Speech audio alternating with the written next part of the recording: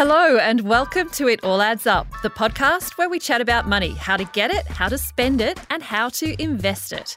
I'm senior economics writer at the Sydney Morning Herald and The Age newspapers, Jess Irvine. And I'm money editor Dom Powell, and this week is the grand finale of our special series focusing on real-life budgets, money questions and how you're tackling the rising cost of living. Yes, and this week's question comes from listener Sarah, who sent us in her budget, and then she, in the interim, listened to the other budget episodes that we've done and went away and actually saved herself a couple of $1,000 following some of the tips and tricks that we mentioned, Dom. So yay us. Yeah, well, who knew? Who knew that we're actually, giving good advice on this podcast? We knew deep down inside, but it's nice to have that external validation. Anyway, we have a voice memo from Sarah, so let's have a listen. Hello, Jess and Dom. My name is Sarah and I'm a paramedic and a 50-year-old sole parent to two beautiful girls, 28 years old and 16 years old. Thank you so much for scrutinising my budget.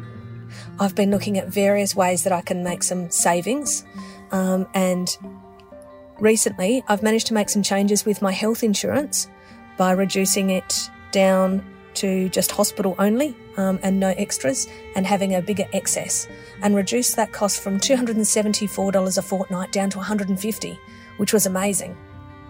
I'm looking at other ways that I can save because my overarching goal is in 15 years' time, I plan to purchase my home outright at retirement and still have a great retirement savings plan as well. So any ideas on how I can save some costs and increase my surplus would be most amazing. Thank you so much. Well, thanks for sending that in, Sarah. Love to hear that you've been listening to the podcast and, implementing some of the things that we've been talking about. I think there's a few things to look at when we look at Sarah's budgets and the things that she's changed. So if we look at the first budget that Sarah sent us a few weeks ago, she was saying that her annual cash surplus was around about $4,000. And in the most recent one that she's sent us just this week, she's increased that cash surplus to around $7,000, which is great. That's, $3,000 extra in the pocket. And that's per year. It's not every month or something. but that's how much she's, perhaps can save annually. But that's fantastic because, $4,000 might be a bit slim. We're getting towards something that's a bit more of a decent sort of cash surplus being generated each year, which isn't that great? Yeah, so absolutely. Cool. And there's a few reasons when you look at Sarah's budget that she's increased this cash surplus. One of the most notable things that I saw was that she's increased the amount of money that she's gotten from her side hustle, which I believe is, I assume, teaching Pilates. It just says Pilates. I can't imagine you can get paid for doing Pilates, but if you can, someone let me know, please. But I'm assuming that Sarah does do Pilates instructing as a side hustle, and she's increased the amount of money that she's gotten from that quite significantly. So this is great and also a real testament to the strength of having a good, strong side hustle.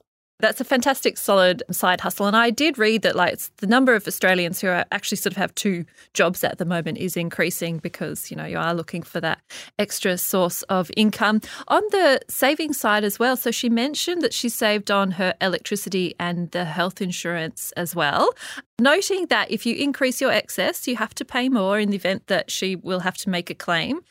So just being careful of that and dropping the extras because you don't need the extras to avoid the Medicare levy surcharge if you're over that 90,000 single income threshold where you have to pay that tax slug if you don't have the hospital cover. You do only need the hospital cover, but sort of doing an analysis for yourself as to whether the benefits you get from having health insurance extras you actually receive back more than you pay in premiums is a really good exercise for people to do. And sounds like Sarah's gone away and done that analysis and figured out that, she can reduce the premium by $100 or whatever it was. That's fantastic. Yeah, and it looks like she's also cut down on her expenditure, not by a huge amount, just by, I think it was, maybe $20 or $30 a fortnight or something like that on just doctors and specialists. So clearly Sarah sat down and had a look at the money that she's spending on, health and health insurance and sort of just really worked out all the areas that she can cut back on, which is great.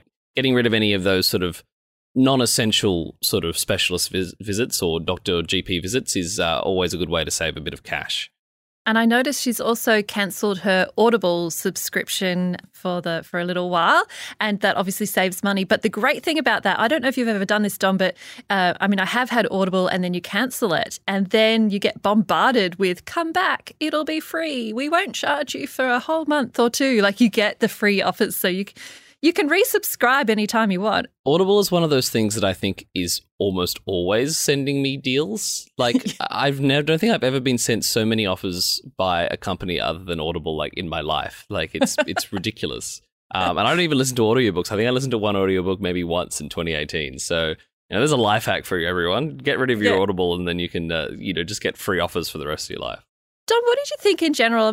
I would now claim this is a testament to having a budget and seeing how realistic it is and tracking your spending and, finding those little savings, because we saw that Sarah was doing sort of more a bucket style approach, which is traditionally what you've been doing. How do you feel about that? Well, I think this is, if you listen back to the first episode of this series that we did, 6 weeks ago now, where I sort of admitted my terrible budgeting strategies. This sort of hits quite close to home, to be honest, because Sarah pretty much said, I did these sort of strategies. I did this sort of, bucket-based approach, and all I kept doing was just dipping into the buckets. I kept going and taking a little bit out of this fund, a little bit out of this fund when I needed it.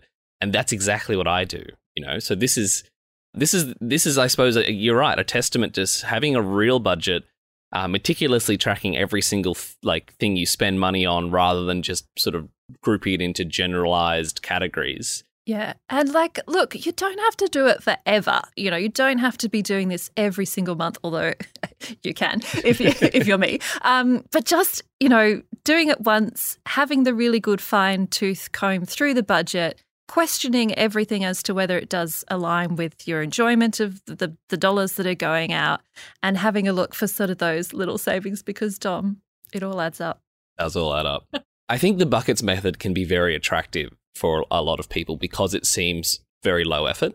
And I think that if you have a really simple life, right, like if you don't spend money on sort of strange things, you've got very limited, expenditure, you got very basic expenses, all that sort of stuff, then the buckets method works well, because then, you don't have to really think too much about it. But when you're, buying a little thing here, or you're spending a little bit of money on a holiday here and all that sort of stuff, then you really do need to have that oversight, I think, which is where, obviously we've seen this with Sarah's budget here, that now once she starts tracking it all, she can really see where all that money's going and then start to make those savings. Yeah, and it's not about sort of living on a bare bones budget for the rest of your life and cutting your own hair, as some of us in the room have done. It's me. But even I've been on that arc of, sometimes it's fun to see, how much you can save, but you can't live like that forever. And making sure that you're making room for enjoyment in your budget is so important, although things are a bit tight at the moment for a lot of people. So having the good look, but, making sure that you do have some fun in the budget as well. But looking at the rest of Sarah's budget, there are some areas where, you can see that there will be some cost savings in the future. As she mentioned, she has a 16-year-old daughter at the moment. She shows on her budget that her school costs are around $10,000 a year. Obviously, that will stop eventually, and that's $10,000 that you could do anything with. You could invest it. You could put it into your super. So it might be fun for Sarah to do a different version of her spreadsheet where you do actually go through and cut out some of those kid costs, because I've done that and I'll be living a life of Riley. I'll be fine. Yeah. Kids are expensive. So I think, particularly planning for retirement, that's something that's going to come out. I do also see that there is quite a high spending on holidays, which, and in her email, Sarah said she wants to live now as well, not just be saving only for, future her, but also have a good life with the holiday front. But that is something that can be wound back, I guess, if things get much tighter. She's also spending $1,500 on hairdressing. Which, aforementioned tips. You got to suggest that Sarah cuts her own hair. You know what? I don't think I am going to, because I have done that. It's really stressful. So I am building hairdressing back into my to my budget. But I do also get a bit shirty because I feel like women have to spend more on haircuts. So, yeah, I mean, elsewhere we've got about $700 a year for clothes, which seems pretty reasonable. $600 a year set aside for gifts, which I find I spend a bit more than that, actually. You know, some streaming services, you can't cut out everything. We need to live. And what's really nice to see is Sarah also puts aside, you know, over $500 a year for charity donations. So that's another benefit of, you know, looking at your money and having a plan for it. You can set aside some feel-good spending money, and that's certainly appreciated. Some feel-good tax-deductible spending money. Well, that is true. Do not forget to claim that on tax, Sarah, at the end of the financial year. We'll be back in just a moment.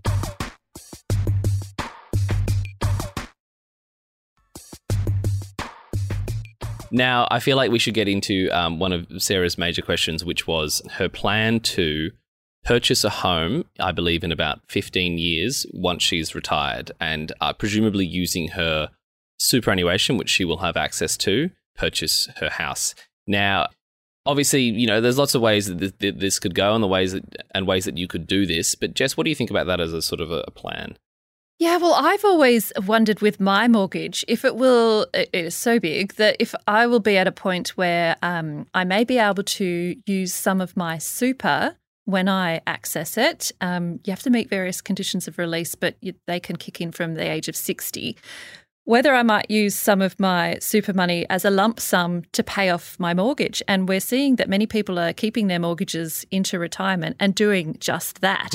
So I guess Sarah's doing another version of that where you know, she's putting all the money into super and she's got a nice healthy nest egg there, and she's working in a sector where she gets a pretty generous rate of contribution from her employer, and she is topping that up as well with extra contributions. So, you know, maybe it grows in whatever the assets are there, not in property because she hasn't bought the property yet, you know, but it grows and there's great tax deductions. And then if you can pull it all out at the age sort of 65 seems to be what's in her plan, and then purchase the property, you know, you're making an asset allocation decision there. And my main thing, and I would feel bad if I didn't sort of at least put this in the mind, is things change in super. And I have always wondered if one of the things that might change would be if they put conditions around whether you can access the money as a lump sum. There is no suggestion at the moment about that, but there is talk about shifting people towards sort of pension-based super payouts so that, you know, you're withdrawing a certain percentage of your balance each year rather than taking it all out. And some people are not as responsible as Sarah and buying a home, but, you know, going on some great holidays and then living on the age pension. So I think that's just something to keep in mind. And we can't give financial advice about that sort of thing, but, you know, just keeping an eye on that, I guess, if the plan is to use the super to buy the house. Yeah, and I think that if we've been shown anything from the recent debate over super in the past few weeks, is that any sort of changes to these systems will be telegraphed well ahead of time. You know, there will be, you know, you'll have a good few years to sort of work it out. So, like, let's just say, you know, something like that does happen. You'll have a long time to be able to sort of plan for it and, you know, potentially, you know, work around it and do something else. Something else I would also mention with sort of Sarah's plan here is that I think, you know, it's got a lot of merit, but there is the downside that she will be paying rent for the next 15 years, which just obviously, you know, never feels great in terms of an investment.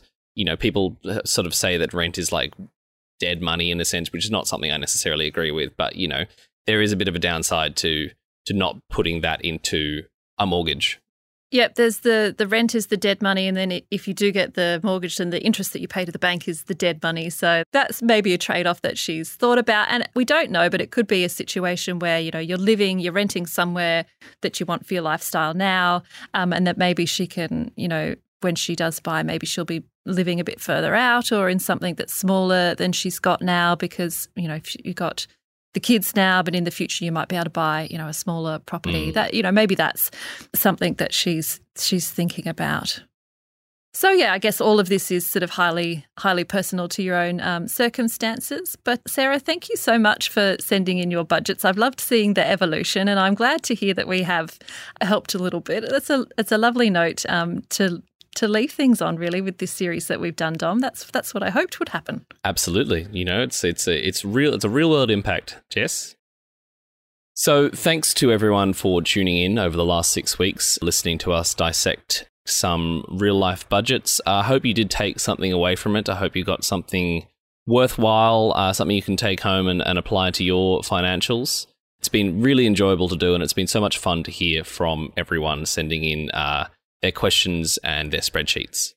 And I think, the more we can be transparent and talk about our money, the better off that situation that puts everyone in. And if you're bereft of someone to send your budget to, you can share it with a friend. I think, having this conversation with friends and family can be just as much fun too. But I've certainly enjoyed having a squiz at everyone's numbers. And thanks so much for listening. We'll be back with our next series shortly. But until then, be well and keep on saving those dollars. Because it all adds up, Dom. It does all add up, Jess. This episode of It All Adds Up was produced by Chi Wong. The information discussed is general in nature and does not take into account your personal financial situation, goals, or objectives. You should always do your own research or get professional advice before making any major financial decisions. If you liked today's episode, hit follow in your podcast app, leave a review, and recommend it to all your friends. You can submit your listener questions in text or audio format at italladdsup@9.com.au.